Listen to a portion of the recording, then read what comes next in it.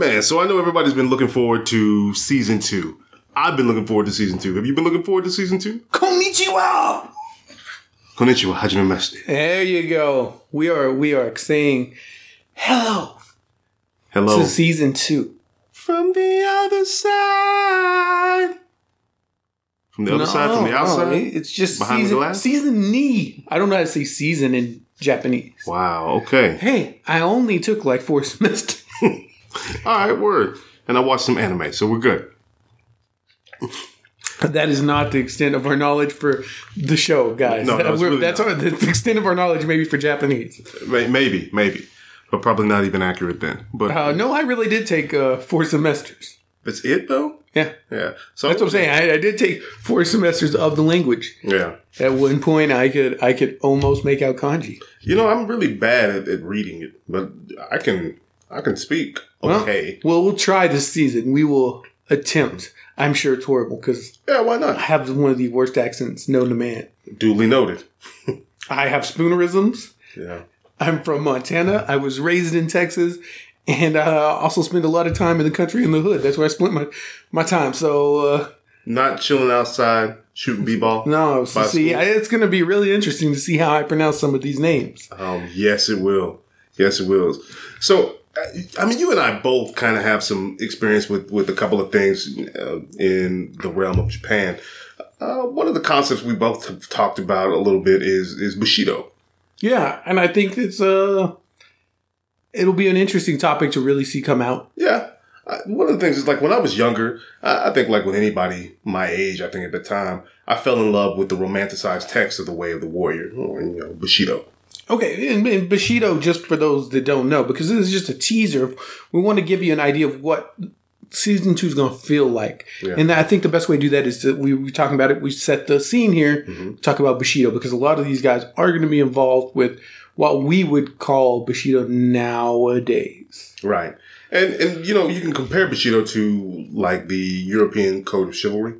In fact, a lot of people do. There are subtle differences where, and I feel, and this is completely opinionated here, I feel that the Code of Bushido is more refined and more strict, or rather stringent, than the Code of Chivalry. And let me point this out. The idea of Bushido as we know it, common today, is you would see it in, like, most people I think would run into it either in a movie or anime. Mm-hmm. It's probably nothing like what true Bushido that we're talking about, what you're discussing is. No, and you're right. It's not. It is in the sense that it's a set of rules. Right, but not to get too deep in here, I just want to ask, because we're just laying out the groundwork here. And some of the things I've discovered along the way, just already getting into it, that the samurai is actually, like, shogun and samurai and all these titles are taken from old administrative ranks, because the Japanese, back in the day, loved some clerical ranking titles, caste systems. So they have the daimyo, shogun, all these, the samurai, the Senkai, all of these. The Senkai. I don't remember what the name was. Are we playing Beyblade or something, or Yu-Gi-Oh now? Is that but I'm saying they're all these different levels that they had that were administrative ranks. Usually, like, one person was over, so many hectares of land, and somebody was over this farm, and somebody was over 20 workers, and somebody was over. It's kind of like the military. So it didn't start out like that. In fact, a large portion of Japan for a long time, and we'll get into this when we start talking about the seasons, or when we talk about the episodes and whatnot, and kind of the key players. We'll expand on that a little bit, but Japan went through a period of time where there were really no rules. Like, there was it was kind of chaotic. It was barbaric, every man for himself type mentality stuff. Bushido came in there and kind of helped dictate that. You're right. There was the emperor, and the emperor had the shogun, and the shogun had daimyo that worked for him. And that was the way to build the caste system. One thing to point out, and this is also to share a little bit of the similarity between Bushido and chivalry. Bushido and chivalry both were pointed towards not the working class, but the warrior class, such as In that sense, the knights are the ones who upheld the chivalry. Well, the noble warriors, they're not talking about the everyday foot soldier here. But they were. But I was like, they did have rules, but the rules get more strict the higher up you go, and for how higher up you go. So like, the emperor has more rules than anybody, but not really. But for addressing him, for talking to him, for going there, you have the whole royal court language, you have the way of dress. You are going to have a million different rules for interacting with him. Sure. And then as you come down the chain, there are more rules for how you have to act and how people have to act for you. And just like in feudal Europe, like you were saying, they're both feudal societies. They both run on this system. They were. Yeah, they both do. You're absolutely right. Bushido had 8 tenets or virtues that are still in place today that kind of make up the entire code. One is righteousness, heroic courage, benevolence/compassion, respect, integrity, honor, duty, and loyalty. Duty and loyalty are together, and then as well as that is self-control. And these are all kind of just like tentpole ideas, right? This is not like just do these 8 virtues and you're... Right. And so these 8 virtues are kind of the foundation. Right. They are the piece that holds through the entire code. You can expand on it. And again, we'll talk more about this as we when we do an actual, because this is just a little sneak peek, kind of what we're looking at, what we're trying to do with the season, and we wanted to come talk to you guys and give you an idea of what you're probably going to be getting into. Exactly. Talk about things, but anytime you talk about Bushido, you have to talk about samurai. You got to talk about the caste system that's in place, where the only way, where there are certain people, there in the history who have been able to transcend the caste system, where up until the point was you were born into your class. If you were born in the warrior class, then you were in the warrior class. If you were born to be a merchant, then you were a merchant. If you were born to be a farmer, then you were a farmer. That's what you did. Unless you married out of it. Like, let's say you were a farmer and you married into the merchant class. That's your way out of the farming world. But realistically, where you were born is where you stayed. There are a couple of instances in time in which you've been able to transcend that. One is Hideyoshi Hashiba. He actually ended up becoming the major unifier of Japan in the Sengoku Jidai era, the Warring States era. It's interesting to mention him now, and I know we have him on tap for an actual show. But the interesting thing to kind of tease with now is he did transcend it. He transcended his class system so well that he made it to the top of the Japanese society at the time, or the class system at the time, and he just wasn't able to go any further because of his less than noble birth. He was born the son of a farmer, and he befriended Oda Nobunaga. And long story short, Nobunaga brought him on board, and he didn't start as one of the generals, but he worked his way up to becoming one of Nobunaga's right-hand men, top general. And when Nobunaga was... had his ambition? Yeah, his ambition kind of took the best of him. That was a reference to an old video game. I love that game, Nobunaga's Ambition. I have it, Lord of Darkness, on the Super Nintendo. Still play it. But anyway, the point is, he was able to transcend that. And then when the split happened, he was able to unify everyone, continue the unification plan, because the entire goal of Nobunaga at that point was to unite Japan behind one sword. So we're kind of learning a few things here, because again, this is a preview episode, so I don't want to get too deep. Sure. But it just kind of set up the general area, the main time period here that you were talking about, the Warring States, that we're going to be looking at these samurai. Now, there'll be some on either side of that, more modern, contemporary style, and some, I guess we would call them historical or ancient style. Right. It's a feudal society that's attempting to unify. So it's much like what we see in Europe. Oh, yeah. During the Middle Ages, where there's fiefdoms and kingdoms, and they're merging and separating, but eventually form whole nations. Right. And see, the emperor is the absolute power. But over time, the emperor had less power, was less able to control the entire right, the entire kind realm. of like we see in England with like the Magna Carta and then the Acts of Parliament and stuff, where they come together and the nobles actually sort of rebel pretty hard and then let people remain in power. Right. It's almost exactly parallel in that basic sense, that Japan sees a period where the nobles who are in charge of their armies, because armies are raised pretty much the same way that you would see them raised in Europe during this time, which is to say each daimyo or shogun or whoever is over a certain area, because at times there were multiple shoguns usually warring, but somebody owed men. They pledged men to that. And if you had such a spread, you were expected to provide so many people to roll deep. And that's how they knew how many. But the thing was, again, just like if you've ever watched Game of Thrones or something like that, how many of your bannermen are actually going to show up and whose side are they going to be on and who do you know? It's very much that way. I mean, I would put that the Warring States, right, is very much Game of Thrones Japan. Yeah, I would definitely agree to that. There's not so much an Iron Throne as there is the idea that if the shogun falls, then the emperor regains power. Yeah, there's a lot of a battle between their power struggle, because you're right. The power had already shifted from the emperor to the shogun having more power, but the shogunate wasn't strong enough to unite all of the daimyo. So what ends up happening is you have imperialists and you have those for the shogunate, where the goal at the end is whoever you support, they're going to remain in power.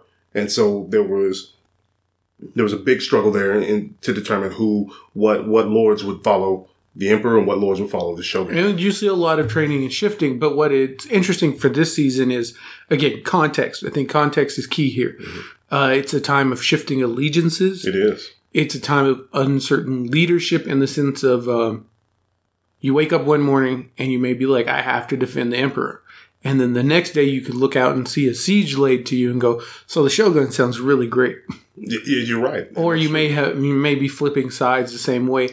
And one of the things that I think we really looked at when we looked at what samurai we were going to discuss wasn't just the idea of examining this pop culture take of Bushido, but looking at the idea of this lone samurai as a warrior on horseback that just simply devastates battles.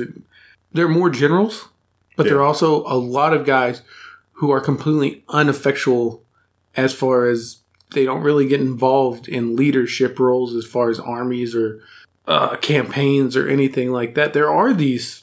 It's kind of funny because there's always a grain of truth somewhere, right? Sure. That there are these lone warriors that Musashi comes to mind. Oh, yeah. Musashi there's these lone warriors who really are this badass, who really are like, no, I fought 60 dudes and won. Yeah, that I've never lost a duel in 50 years of being a swordsman. Mm-hmm. I killed my first man when I was 13. I beat a dude with a stick. Yeah, that guy exists. Right. And there are some generals who are legendary, like Shingen Takeda. I mean, wow. You look at these people and you just think, man, this has to be a video game, right? And all of a sudden, like in researching it, some things become more fantastical. Sure. Like no one has like demon wind strike powers, right? Or can call down like kamikaze, or anything like this. But then you find these guys who, I could almost understand why you make up these mythical powers for them, because they could take an army of like 300 and lay siege to a stronghold of 2,000, right, and still win, like massively win. Or they would charge out in battle and just like rampage through a deal. And it's like, oh no, he was the most superb spearman that ever existed. It's like, how do you say that? Oh, he cut 3 guys in one swipe, and you're like, it's got to be a bullshit story, right? And then you find out like somewhere this sword or this fucking spear or staff or bow or whatever is it's like a legendary weapon that's actually regarded and held in a temple or a museum or something. You're like, Jesus, no wonder this dude has a type of legend, but and has this type of abilities. But also, kind of to touch on that a little bit, there are two, and we'll talk about this too. There are two different weapons that come along during the time frame. The interesting thing is there's a story between the makers of how powerful they are. There's the Muramasa blade, and then there's the Masamune blade. And the story is, if you're on the road and on your journey, you encounter God with a Masamune blade, even God himself will be cut, is the level of power within the blade. But the reverse story is, for the Muramasa blade, is they took the Masamune blade and the Muramasa blade, and they went to this river, this stream with moving water. And there are some leaves in the water, just kind of running by. And so what they do is they put the Masamune blade in the water, and a leaf comes by and touches the blade. And I may have this backwards, but I think that's right. It's the Masamune blade. It touches the blade, and the leaf splits in two. Actually splits in two before it touches the blade, and goes around the blade and travels up the stream. Then they put the Muramasa blade in the water, and another leaf comes by. But instead of getting close to the blade, it goes around it. So the thought process in that in that story was the Muramasa blade, instead of encountering it in a battle, its strength is so great that it would keep you from getting into battle with it. And there's lots of these weapons like that. And one of the things I like to think about or talk about whenever it comes to samurai and weapons in this time period and all this is that samurai, for what people I think don't know, from what movies don't generally show. Now, there are a few that do have instances of this and have good representations, I think, of the time period and the tactics. That's correct. More likely than not, highly, highly skilled archers. I mean, they're trained since childhood to be deadly accurate and to shoot from riding. And they're much like Mongols in this tactic of they're not just mobile infantry, right? They're not just a cavalry. That's definitely a true statement. Because they're going to come riding through, shooting, just railing through you. And then they have staffs they use on it. And the katana itself is shaped the way it's shaped. Now, there's tons of stories, and who knows, is that it works like a saber, any other cavalry saber. The slice on it, the bend, allows you to slice, because it's not a brick wall hit like a straight sword, like a G would be. It's curved. Mm-hmm. And that curve allows you to roll off whatever you're attacking. Which is a good point to bring up. So it's not while we think of the katana as being a foot weapon, it is. It's the weapon the samurai has at all times, because normally when we see samurais in movies, comics, TV shows, what have you, they're indoors or they're walking around. They're not in armor. They're doing their right. That's true. But in battle, a samurai would be on horseback with a bow in his banner waving, and a big silk cushion flying off his back that actually stops arrows, which is amazing to me. And a bow and arrow would be in his hand, not a katana. Right, and that's a good point. There are different weapons for different. Right, they're a skilled warrior. They're not just relying on one weapon always and forever, just like anyone else. Well, and that's a thing to point out. In Eastern European, or just European arts were focused more on, they had a blade and they had a shield. They may have had a sidearm, but I don't recall. Well, I mean, if you look at historical European martial arts, like HEMA stuff, there are a ton of weapons. And I think every skilled warrior culture, no matter where they're from, has the right tool for the right job mentality. I mean, as humans, that tends to be what we do. So yes, I mean, you have pikesmen, you have longbowmen in Europe. I'm talking about now. Of course, Japan has equal counterparts to these, in some cases exact counterparts. But you have things like a halberd that's used to open armor. You have, they have maces, they have sidearms, short swords, daggers. I don't think it's crazy. I'm not an expert on this. I look at a lot of it because I look at weapons a lot, but I don't think you're crazy in thinking that they're pretty parallel. Yeah, but what's interesting, I think, for Japan is that being a Western society, being a Western culture, us, you and I, it's really interesting to see this because we don't know what the hell we don't encounter it every day. It's foreign. That's true. It's exotic. Mm-hmm. It has this, and I think the public has it. And it's something that samurai movies are a genre.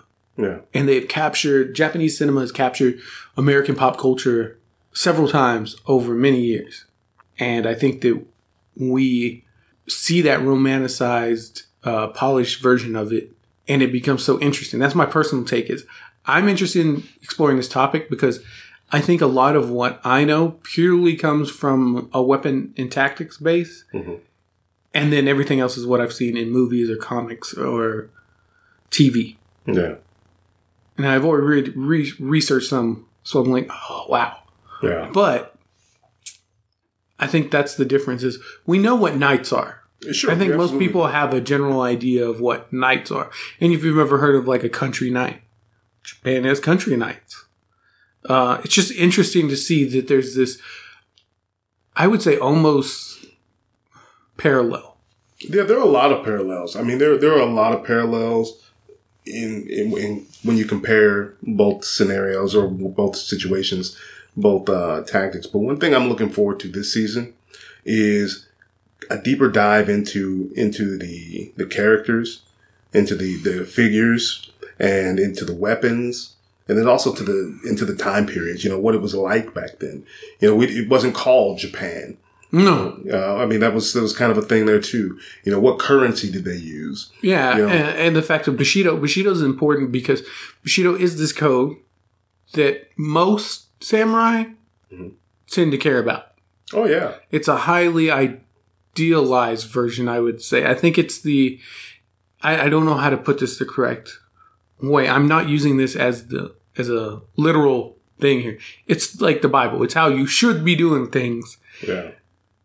But no one lives 100% by the Bible, and no one lives 100% by Bushido. And there's also interpretations. Mm-hmm. I think a lot of these guys live by their own code. But it is interesting to see that a lot of times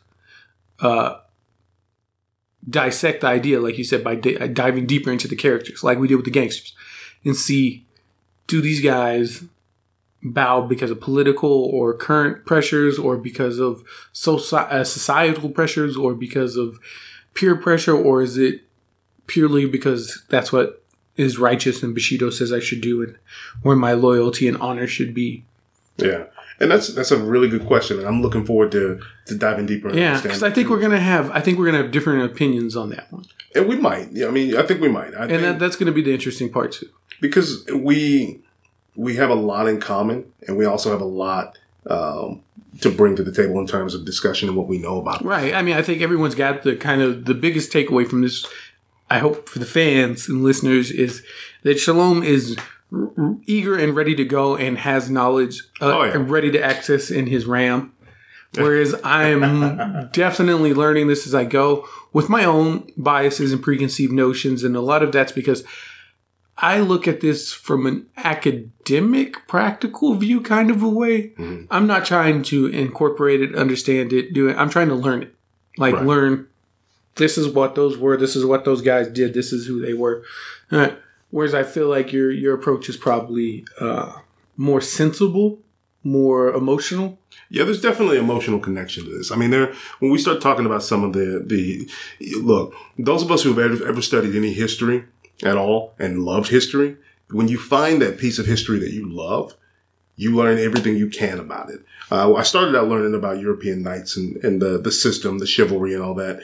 And when I discovered samurai and I discovered Bushido, that took over as my drive, I had to know about it. You know, that was my jumping off point, is I had to know as much as I could about this topic, because that's, to me, this is the history I cared the most about. Right. Yeah. I mean, there's personal history. People run into stuff that speaks to them. And that's what we try to find. That's what we try to find here. And that's kind of hopefully, you know, every season we'll find somebody who it speaks to them, and they go out and find more. I don't want you to just listen to the show. I want you to go find more. That's what the whole show's philosophy is average Joes take a look at pop history and forgotten history and misunderstood history and everyday history. Right. And say, hey, look, we can do this. We can do this in a week. We can do this in 2 weeks. We can do this in a month. Right.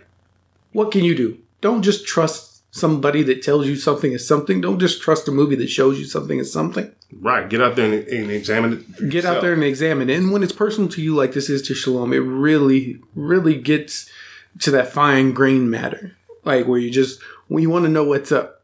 And I want to know because like my thing is I've always seen samurai and katana portrayed as these noble, mystic, almost, invincible things, weapons, people, tactics. Like if you followed Bushido 100%, you would survive every battle and kill 100 foes and every, you know what I mean? And obviously that's not true. Oh, no. But I think as a kid, that was kind of how I perceived that. That's how I learned about it. And I haven't really gone and re-examined it. So it'll be interesting for me to do that. Because honestly, that's what I have to go on, right? Right. Is the idea of, they're gonna, they're gonna sling some blades and throw some throwing stars and then jump high in the air and shine their blade in your eyes and with the sun reflecting, and then they're gonna cleave you right in half, straight down the middle.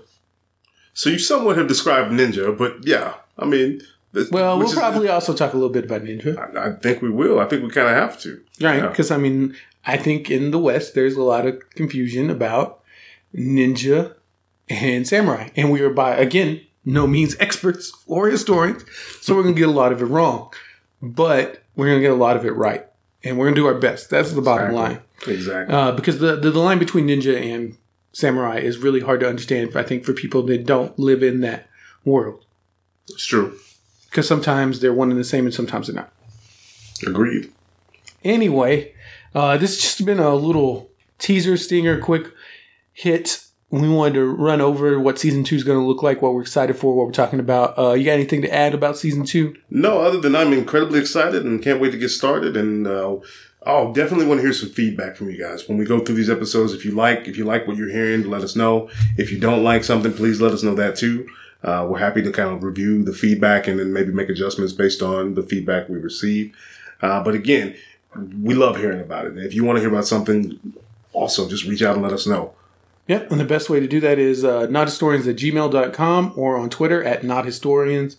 You just let us know. Also on Podbean. We're on Apple Podcasts, but I'll be honest, I don't think either of us is using an Apple device too much right now, so right. I check the reviews when I can, but it's not the best way to get in touch with us. It's true. Podbean's pretty good. Facebook's good. Twitter's good. Twitter's amazing. Email's good. Mm-hmm. Shout outs to everyone else out there that's going through stuff trying to put a podcast together or trying to support podcasts like ours. We appreciate all of you.